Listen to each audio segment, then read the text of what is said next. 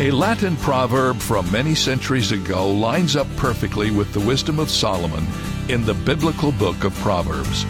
The Latin proverb says, "Any man can make a mistake, but it takes a fool to keep making it." And that reminds me of the definition I once heard of a fanatic, a person who redoubles his efforts in spite of doing the wrong thing. A fool in the Bible is the person who pridefully persists in doing the wrong thing even after realizing he's made a mistake.